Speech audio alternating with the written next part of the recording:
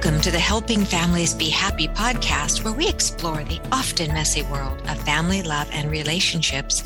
I am your host for this podcast, Dr. Carla Marie Manley, a practicing clinical psychologist, wellness advocate, and author based in Sonoma County, California. I've teamed up with Familius Publishing to bring you nourishing, real-life information about love, family, relationships, and life. And now I am absolutely thrilled to introduce today's guests, the dynamic duo of Alessandra and Coco, who will be talking with us about how they use Instagram and the world of social media to help empower children, families, women, everybody. So with that very broad introduction, welcome to the podcast, Alessandra and Coco. Hello. Thanks for having us. Thank you so much for having us. Thank you for being here. So, little bit of background. Alessandra, would you tell our listeners just a little bit about what makes you you? What makes me me? I guess I'm too honest, probably for my own good most of the time. I get a little carried away, and having the internet for me has been this wonderful way of sharing things that I'm thinking with everyone and starting conversations around critical thinking and picture books, because that's what I'm really passionate about. And I think that picture books are just so important for families to start conversations, to build literacy. They're important in the classroom. And just as pieces of art on their own, they say so much about our society and what's important to us. And so from that perspective, I just love to talk about it. I love how you put that, that, a big piece of your work is critical thinking and making picture books, using their innate beauty and potential to really bring people into conversations about things that really matter. Exactly. I mean, I am so excited. As you can see, the listeners can't see, but my bookshelf behind me is filled with all sorts of books, including lots of picture books. So isn't it interesting, just pausing for a second, how there was a time in the not so distant past where we tended to marginalize picture books. Oh, they were just for kids. Oh, it's just like a little thing to busy the child while we're making dinner or, doing the laundry or just worn out after a long day. And now we see them as conversation starters for really important life topics. Yeah. I think a lot about that, about how picture books have evolved and how their place in our homes and in our classrooms has changed so much from when really picture books first started in like the late 1800s with Beatrix Potter, just really inventing the genre of the picture book. And how in the last 20 years or so, it's really exploded into an art form that is much more experimental. It pushes a lot of boundaries. And I think that says a lot about how we think about children and sort of the respect we give children, in that we think that they can appreciate that and engage with that kind of thing. Whereas maybe 30, 40 years ago, things were much more simple. It was more of a grocery store type of purchase. And the people making them weren't thinking, children need to engage with high art. So I think that there's a lot to be said about how families are changing when we see picture books evolve over time. Absolutely. And Familius, the publisher sponsoring the podcast, they have the 10 habits of healthy families: love, play, learn, work, talk, heal, read, eat, laugh, give, together. All of them are together. And it is amazing to me that picture books can help us do actually all of those things in really, really beautiful ways. So turning the attention to Coco. So Coco, what makes you you? Oh no, the attention's on me. So my name is Coco. My pronouns are she or they. Either is totally fine. And I am the driving force behind The Tiny Activist. And my passion really lies in helping educators Basically, what I do a lot professionally is talk about the theory to praxis aspect of ABAR education, which is anti-bias, anti-racist education, and how to build a social justice foundation in your educational space, whether that's in the classroom or at home or in some sort of out of school space. Can you say that again? Theory of praxis? The theory to praxis. So sort of taking the theoretical education. If we want to bring a contemporary example, how apparently everyone's teaching critical race theory in elementary school. So CRT is like a legal framework. It was built for law students. And so like CRT is entirely based in theory. It's like very macro, very heady, up in the air. And so the praxis would be bringing in something like justice or equity into the classroom. So bringing those, the pillars of social justice education down to a developmentally appropriate level to promote inclusion and diversity in the classroom. Perfect. So taking the theoretical concept, giving it a real life flavor so we can put it to use in our lives. You got it. Got it. So thank you for being an expert in that. I really like that.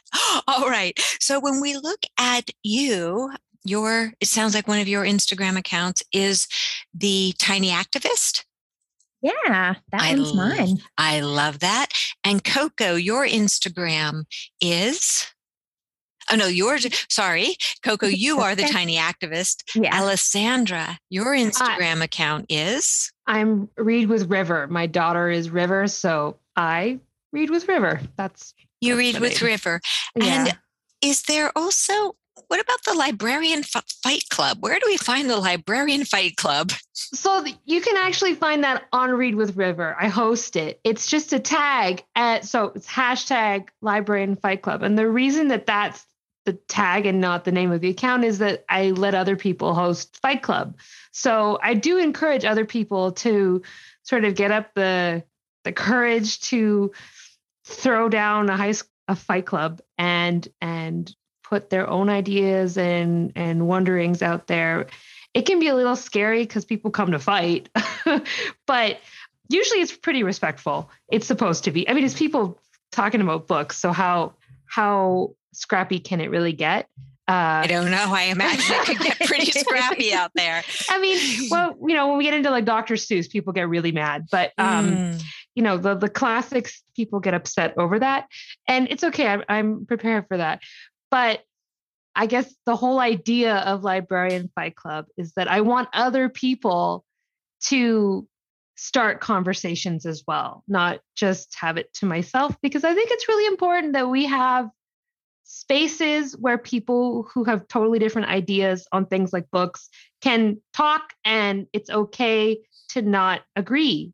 It's okay to not agree in the space. Because I do feel like one of my pet peeves with social media is that we all kind of exist in these echo chambers, like a bubble that you follow everybody who agrees with everything you say all of the time. And then every so often you get this weird reminder, this like glimpse into this other world of people who are completely different. And every single opinion they have is different from yours. And there's never this time where you can come together and talk about something that isn't incredibly volatile. And I guess part of why I do this and why I frame it in the way I do is because I hope to create spaces for people who are completely different to talk about picture books and to not agree. And that's okay. And, this doesn't have to devolve into something horrible. We can just talk about it and not always agree. And that's fine. And that's why it's a hashtag. And I absolutely love that, because if we bring that from the broader sense into the family, right?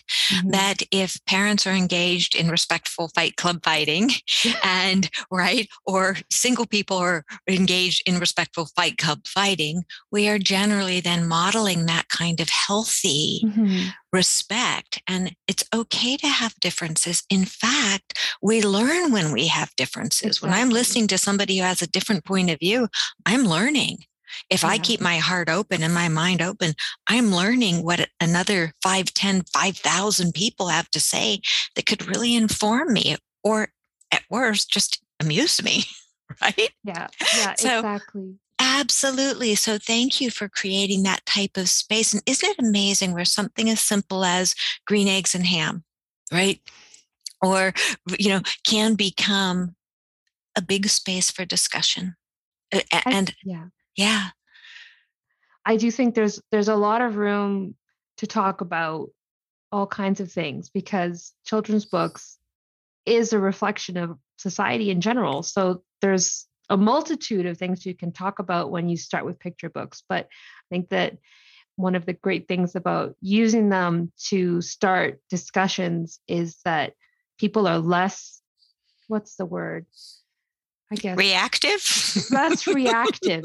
Yeah, they're more willing to say, "Oh, I didn't think about that." I myself often I'll put up my opinion, and then halfway through that evening, I'll be like, "You know what? I was wrong," and that's okay. Like whatever. It's fine. It's all fine. Oh, and even more than being okay and fine, I think it's such a sign of intelligence and humility to be able to say, "Oh, I got that wrong. Thank you thank you for illuminating, my mental space or my heart space, whatever it is."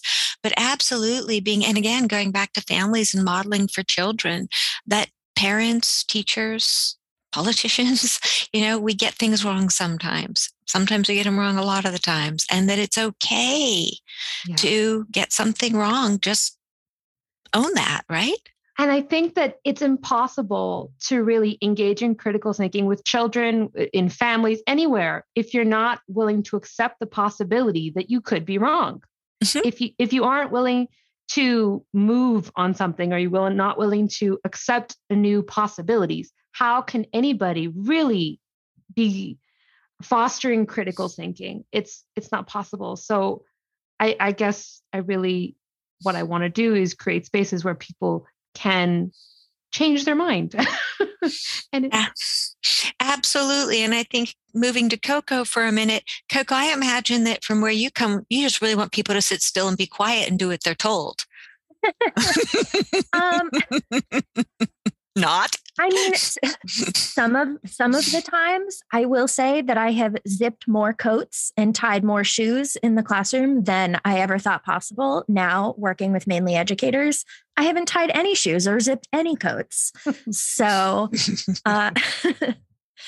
but I think what I really love too about picture books, which like Ale and our other co-host on our podcast, Kelly, all three of us talk about all the time, the trends that we see and sort of how this is indicative to the way things are changing in larger society, and like looking at those shifts.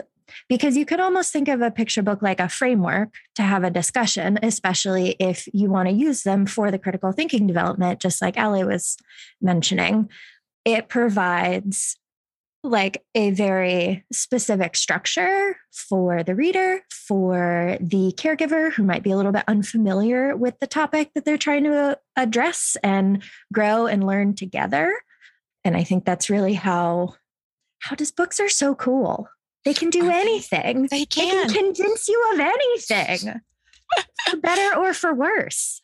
So I have a question for you, Coco, for people who want to know more about critical thinking. Mm-hmm. Explain that a little bit, if you don't mind. Yeah. So critical thinking, or when you hear folks talk about critical thinking skills or development, you're really talking about the ability as a human to stop and think about for a moment a fact. So for instance, critical thinking can look a whole bunch of different ways. It could be me reading a newspaper headline that somebody shared on Instagram and being like, hold on a second.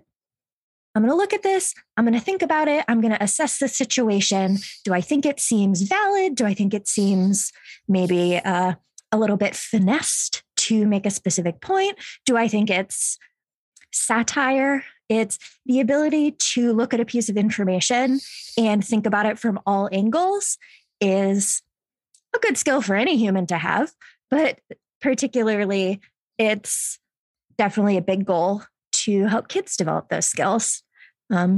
So at home. Oh, sorry. So if we were to distill it, then we could say, hey, parents, if you help your child develop critical thinking, all that we're asking or suggesting is that you teach the child how to ponder and assess what they hear and what they read and what they see, so that they can really look at it from different perspectives, maybe not in a right or wrong way, because we don't necessarily want to go to polar opposites of this is right or this is wrong, but to be able to look and study it from different angles, maybe. And to be able to decide for yourself. It could be about all sorts of things. It could be about Photoshopped celebrities. It could be about religion. It's anything that you feel empowered to sit with for a moment and then make your own decision after you know that you've really given all the options a fair assessment. Okay, so we're looking at a picture book. I'm taking us to a picture book of unknown title, right? And we're looking at this picture book, and maybe it's talking about gender or race or something that we really want to discuss with the child. How can we use that mere picture book, right? I'm putting mere in air quotes, right? How can we use that mere picture book to facilitate critical thinking? So, what I do first, which also, Allie, I'm interested to know if you also do this. So when you're preparing, if you want to have a goal like that, you think specifically about the book that you're going to use and you think specifically about the goal. So, and this is something that we figure out beforehand. I don't just grab a book about airplanes, soar over to the carpet circle and be like, all right, today we're going to learn about the moon. And, it has to be very intentional. And then, so once you have sort of figured out the goal, it's helpful to do a little bit of pre-reading before you involve the student or child, tiny human, before you involve the tiny human. And then typically what I learned in school, I live in the US, Allie lives in Canada. So maybe we don't align on these things. But what I was taught in my teacher prep programs was to think of 2 to 3 questions to ask in the entire book, because you want to be able to gently guide the discussion towards your goal. And you also don't want to derail the whole narrative of this story, but you do want to have these little seeds that you can plant throughout the story. And then that can lead to a more in-depth discussion potentially after the story's over. I love that. And it takes the pressure off. So if I'm hearing you right, I just need to pick up the book, have a goal in mind of what I want to do with this book, or have the goal in mind before I pick the book, right? And then just come up with 2 or 3 questions that I can just plant. Pretty easy for a parent, right? No, not a lot of pressure there. A goal and 2 or 3 questions. We can do this, parents. We can definitely do it. And open-ended questions. It's like asking half of a question, Tell me about that. What do you see here? How do you think this person is feeling? And then you just see where it goes, and you'll see how amazing that tiny human's little brain is, and all the stuff that they've already picked up on, and that all the things that they can draw on real life experiences from.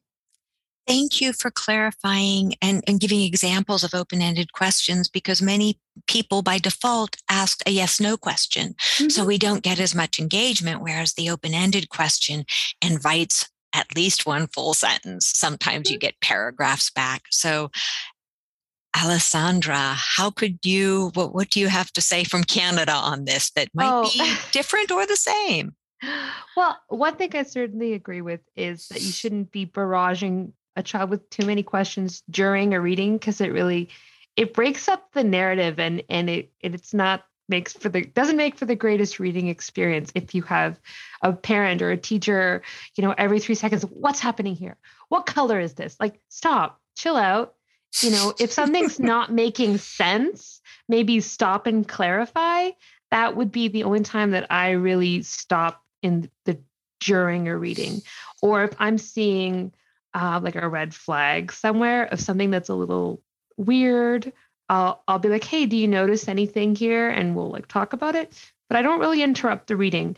I don't really prepare in advance, so Coco and I, we do a lot together, and we're fundamentally a little bit opposite in our different. Our approaches to life. Coco's very prepared. Everything is organized. She knows exactly what she's going to do and what she wants to get out of something. I have no idea. I just sort of pick up books that I think look good, and I don't pre-read them. I read them for the first time with my kids. And so I'm actually having the same experience as my kids, where I'm not really sure what's going to go, and I'm not really sure if everything's going to be in line with what I want to be talking about, or it's going to be like, I'm not really sure where it's going to go, but I think that's okay too. At the end of it, I do ask questions, open-ended questions. I don't really see a lot of value in yes/no questions unless I'm checking for comprehension. So the only time I would stop and ask a question like, where are they, or where I would expect a correct answer, is if I'm concerned that they are confused about what's happened in the story, and I want to check their comprehension, because otherwise, how can I have a discussion with them if I don't know if they understood Absolutely. it? Like, does that make sense to you? Yes, no. Got it. Well, I love that you both have such different approaches, because then our listeners can feel even more secure in knowing they can't get it wrong. For those who are like to be a little more prepared in things, go with Coco's approach. For those who like to fly by the seat of their pants, listen to what Alessandra is saying. For those of you who are in the middle, take a blended approach. There we go. I think where we are definitely on the same page, though, is that if you got some really great books and you have some time with a child, you can't go wrong whether you prepare or not to sit down and read them and have discussions where your child isn't taking a quiz. It's you're reading with them, and then we're talking about our thoughts. We're making predictions. We're making value judgments of, what was the most important thing that the character did in the story. There's no right answer, but they're thinking it through and they're coming up with thoughts about it. So, yeah. And it's not even like using, if we want to put in big scare quotes, like the big topics, it could be a very lengthy discussion about the different flavors of jelly beans.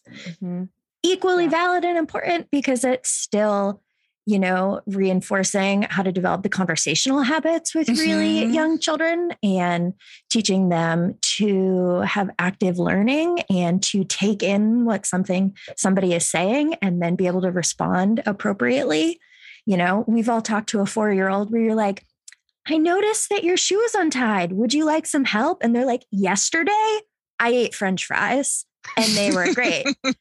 And, and then you're like, yeah, I mean, it's pretty hard to mess up French fries, but like these shoelaces though. And it's like all those things that as adults, we sort of forget that we had to learn how to do, but like having these conversations can really help with all of those skills as well. And I think, I'm sorry. No, Alessandra, go.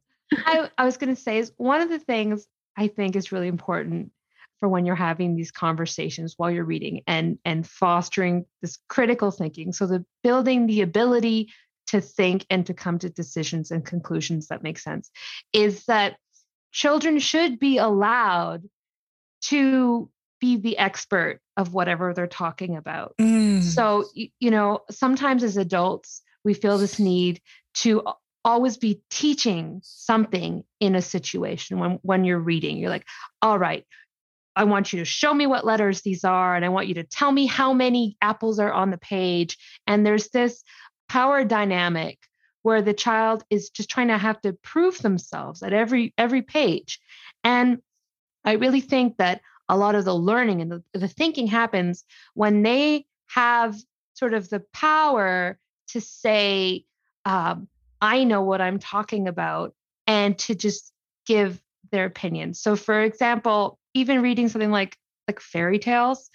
When you're going through, let's say, the Three Little Pigs, something that kids will maybe tell you, oh, they should be building it like this, or wouldn't it make more sense if they put the sticks up this way or whatever. And they have these opportunities to analyze how the characters are behaving and give their own opinions and make their own judgments. And I think that allowing them that space is really important.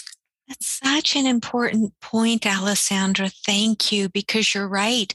Whether it's expressing their favorite color of jelly bean and for favorite flavor, and allowing them to be empowered in that way and state their opinion, or something, a little bigger, like, I think that it's good that the wolf ate the character, right? Oh, can you tell me more about that? And allowing them to express their opinions so that when they come into the bigger world, they're okay expressing opinions and don't have to feel like they need to be people pleasers or muted and not have a voice. And so you two are doing such great work in that realm, allowing adults to come and give their voices, but also teaching children at the same time, almost in a parallel way, your voice matters too. I love it, because I think social media in some ways and technology has made us a little more separate from each other. And what a beautiful movement you are both engaged in helping people to come together through books, through reading, and have healthy dialogues. A dialogue doesn't mean we need to agree. It means we can be absolutely opposing forces and still be respectful. Exactly. Absolutely.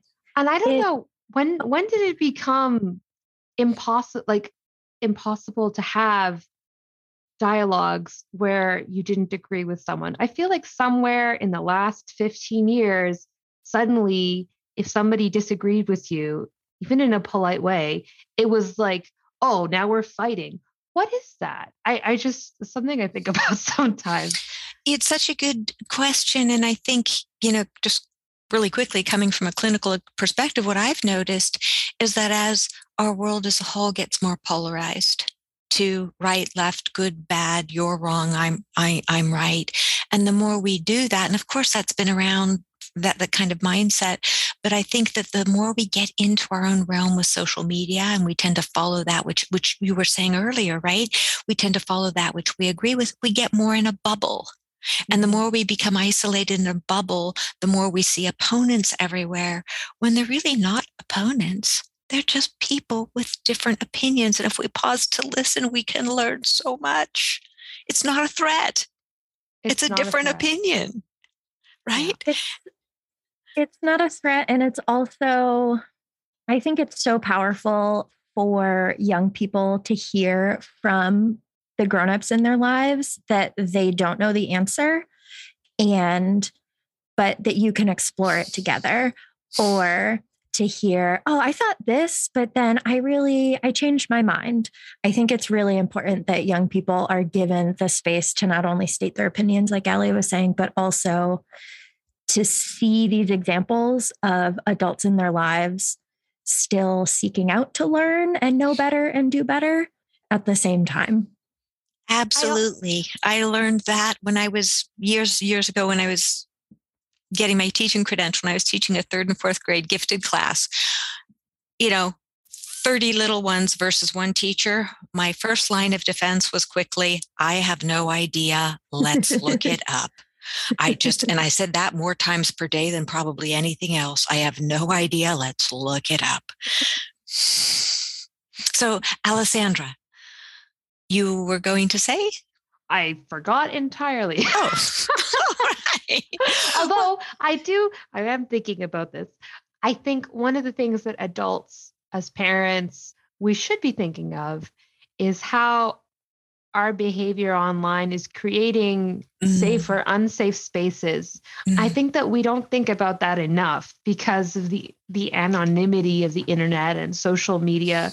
You're scrolling around and you see something that you don't like or that you don't agree with. And, you can say anything at all. You can say the most horrible thing. It doesn't matter. But, And when we put those kind of vibes out there, they're out there, and kids are out there too, and they're reading the same things. And we can't control other people, but we can control ourselves. And I think it's really important that, if we're disagreeing with someone on the internet, we can engage with them. But I think we should try and engage with them as we would with a colleague or a peer who we were meeting with in real life, who we disagreed with, because that's a totally different tone. I think we'd just be a lot better off if everyone went with that, I agree with you. I think that it's something as simple as, I have a different perspective. That's it. You're saying, I think such an important piece is being respectful, right? And we can have our opinions and still be respectful of somebody else's possibly very different perspective. So, my goodness, could each of you maybe offer me an idea or two of how your work makes families happier, more successful, more, healthier? I think that, so my followers are all adults, mostly parents and a lot of teachers. That tends to mostly moms, just based on my demographics. And I think that what they get from Read with River and the Librarian Fight Club and those kinds of posts is, because I try to empower people to question what they're reading at home with their kids, and sort of give them permission to say, yes, this is published, but I don't agree with it, or it's not perfect. And we can question this, because I think it's wonderful. I think print media, all media is wonderful, but everything is created by people, and people are fallible. And we need to feel comfortable as parents questioning things with our kids, because the authority of a printed book is kind of intimidating, but we do need to be able to say, this doesn't seem quite right, and I'm going to, research this further. I'm going to look into this. On so many levels, Alessandra, that makes such sense. And I can see how that translates into a happier, healthy family, because if we learn that authority figures, even an authority figure in the guise of a book, that it's not always something we have to swallow, that gives us the power to stand up to people who may be doing very bad things in the real world. And so it's giving a child the chance from a very young age to learn, wait a second, just because there's authority here doesn't mean I need to accept this. No, and you should never accept anything, even if it's written in the newspaper or whatever. You should always double check. And question. Yeah, you should question it. And there's a lot more to it in terms of assessing credibility of who the source is. Is it, some random person? Is it a doctor? What kind of doctor? Like, I guess what I'm trying to do with Read with River is get people to enjoy reading, but also to question what they read with their children, so that when their children get older, they go out into the world and they're on the internet, on social media, and they can question things that seem unquestionable. I love that. Question things that seem unquestionable. Brilliant. Okay, Coco, you. First of all, I'll put that on a t-shirt. That's right. Brilliant. So good.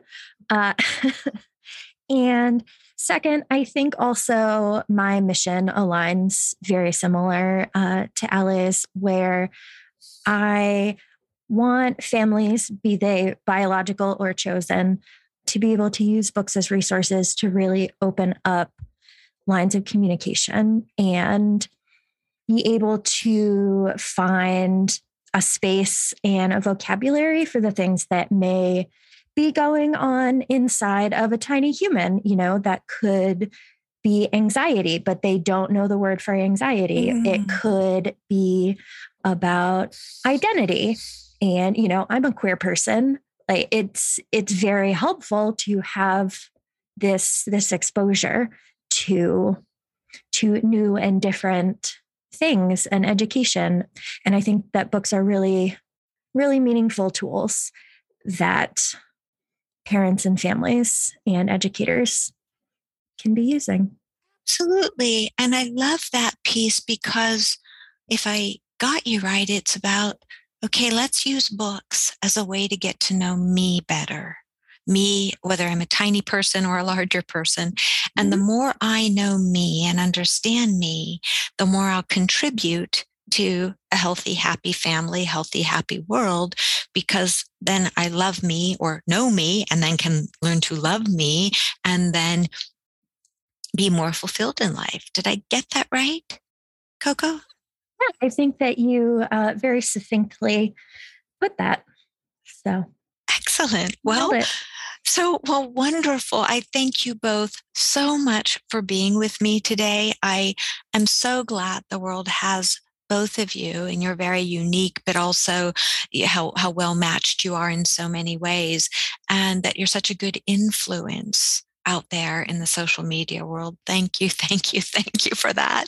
And so first, Alessandra, where can our listeners find you? You can find me on Instagram or TikTok, Read with River. I also have a website, which is readwithriver.ca, because I'm Canadian. And also I co-host a podcast with Coco. Hey. What's the name of the podcast? It's called the Picture Books to Gang podcast. And probably we'll have to write that in the show notes because it's a mouthful. And we co-host it with our third friend, Kelly of Inclusive Storytime, who is not here because she's feeding her child dinner. That's a very good reason to miss a podcast. I love those priorities. Absolutely. And so, Coco, where can our listeners find you? Oh, you can find me skulking around Instagram at The Tiny Activists. It's plural on Instagram. And then I have a website online, which is thetinyactivist.com. And we have all sorts of fun stuff happening over there. And that one's singular, tinyactivist.com. Yes. Singular online, plural on Instagram. I really should message The Tiny Activist on Instagram that's never posted and see if I can just have that IP. There you go. Because you like things to line up. There we go. I do. Yeah, she does. Coco, just to give listeners one more hit on that podcast name, it is Picture Books to Gang. You know, we petered off in 2021 a little bit, but we're going to be back in action better than ever. There you go. I think Books to Gang. Excellent. So I thank you both so much for being with us today. I'm sure our listeners have enjoyed every moment. And as we conclude today's podcast, I'd like to thank Familius Publishing for their support in bringing this podcast to your ears and your heart. Would be thrilled if you'd subscribe to the podcast and leave us a review on iTunes and social media. If you'd like more wonderful Familius content, be sure to visit us at familius.com, where you will find our Habit Hub blog, as well as a spectacular selection of books for families. One step at a time, we can and will make the world a happier and more respectful place. Thank you for sharing your time with me, Dr. Carla Marie Manley. It's been a joy and a true pleasure. Be well and shine, shine, shine, as only you can do.